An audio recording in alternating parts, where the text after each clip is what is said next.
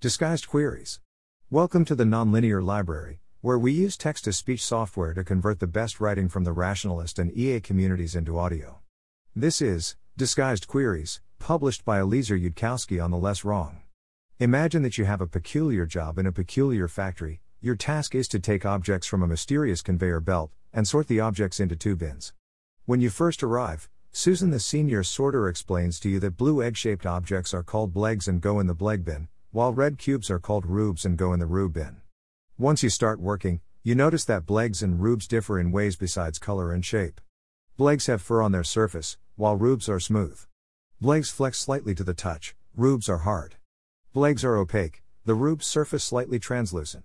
Soon after you begin working, you encounter a blegg shaded an unusually dark blue. In fact, on closer examination, the color proves to be purple, halfway between red and blue. Yet wait. Why are you calling this object a blegg? A blegg was originally defined as blue and egg-shaped. The qualification of blueness appears in the very name blegg. In fact, this object is not blue. One of the necessary qualifications is missing. You should call this a purple egg-shaped object, not a blegg. But it so happens that, in addition to being purple and egg-shaped, the object is also furred, flexible and opaque. So when you saw the object, you thought, oh, a strangely colored blegg. It certainly isn't a rube, right? Still, you aren't quite sure what to do next. So you call over Susan, the senior sorter. Oh, yes, it's a blegg, Susan says. You can put it in the blegg bin. You start to toss the purple blegg into the blegg bin, but pause for a moment. Susan, you say, how do you know this is a blegg? Susan looks at you oddly. Isn't it obvious? This object may be purple, but it's still egg-shaped, furred, flexible, and opaque, like all the other bleggs. You've got to expect a few color defects. Or is this one of those philosophical conundrums, like how do you know the world wasn't created 5 minutes ago, complete with false memories? In a philosophical sense, I'm not absolutely certain that this is a blegg, but it seems like a good guess. No, I mean. You pause, searching for words. Why is there a blegg bin and a rube bin? What's the difference between bleggs and rubes? Bleggs are blue and egg-shaped, rubes are red and cube-shaped, Susan says patiently. You got the standard orientation lecture, right? Why do bleggs and rubes need to be sorted? Because otherwise they'd be all mixed up, says Susan. Because nobody will pay us to sit around all day and not sort bleggs and rubes.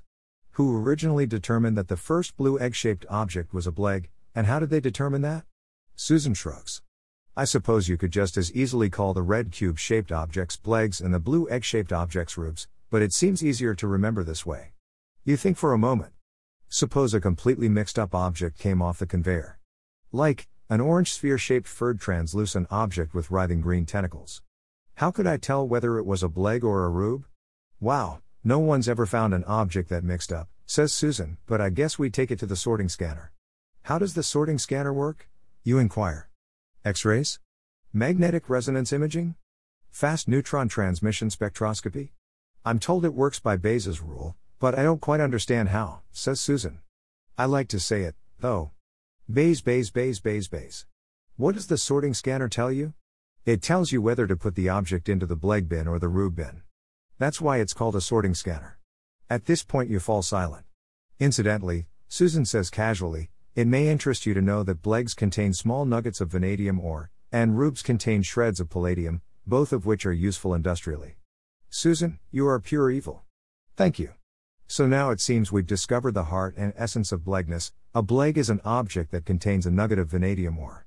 Surface characteristics, like blue color and furredness, do not determine whether an object is a blegg. Surface characteristics only matter because they help you infer whether an object is a blegg, that is, whether the object contains vanadium.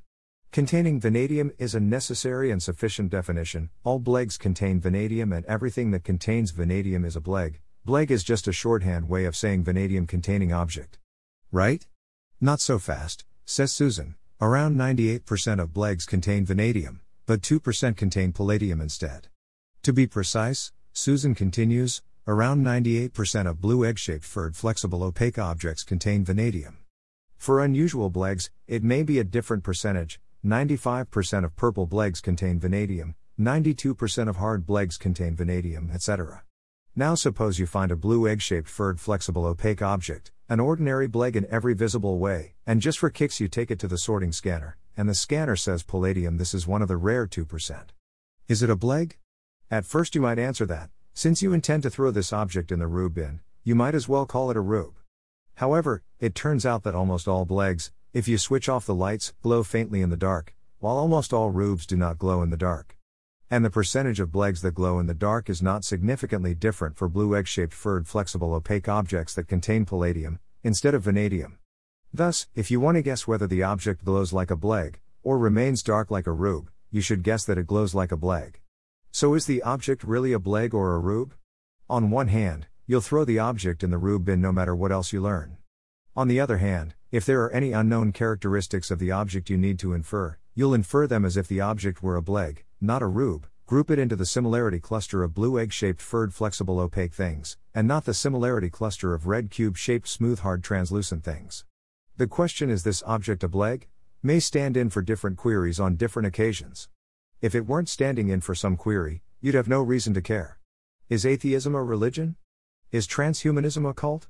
People who argue that atheism is a religion because it states beliefs about God are really trying to argue, I think, that the reasoning methods used in atheism are on a par with the reasoning methods used in religion, or that atheism is no safer than religion in terms of the probability of causally engendering violence, etc. What's really at stake is an atheist's claim of substantial difference and superiority relative to religion, which the religious person is trying to reject by denying the difference rather than the superiority. But that's not the a priori irrational part. The a priori irrational part is where, in the course of the argument, someone pulls out a dictionary and looks up the definition of atheism or religion. And yes, it's just as silly whether an atheist or religionist does it. How could a dictionary possibly decide whether an empirical cluster of atheists is really substantially different from an empirical cluster of theologians? How can reality vary with the meaning of a word? The points in ThinkSpace don't move around when we redraw a boundary.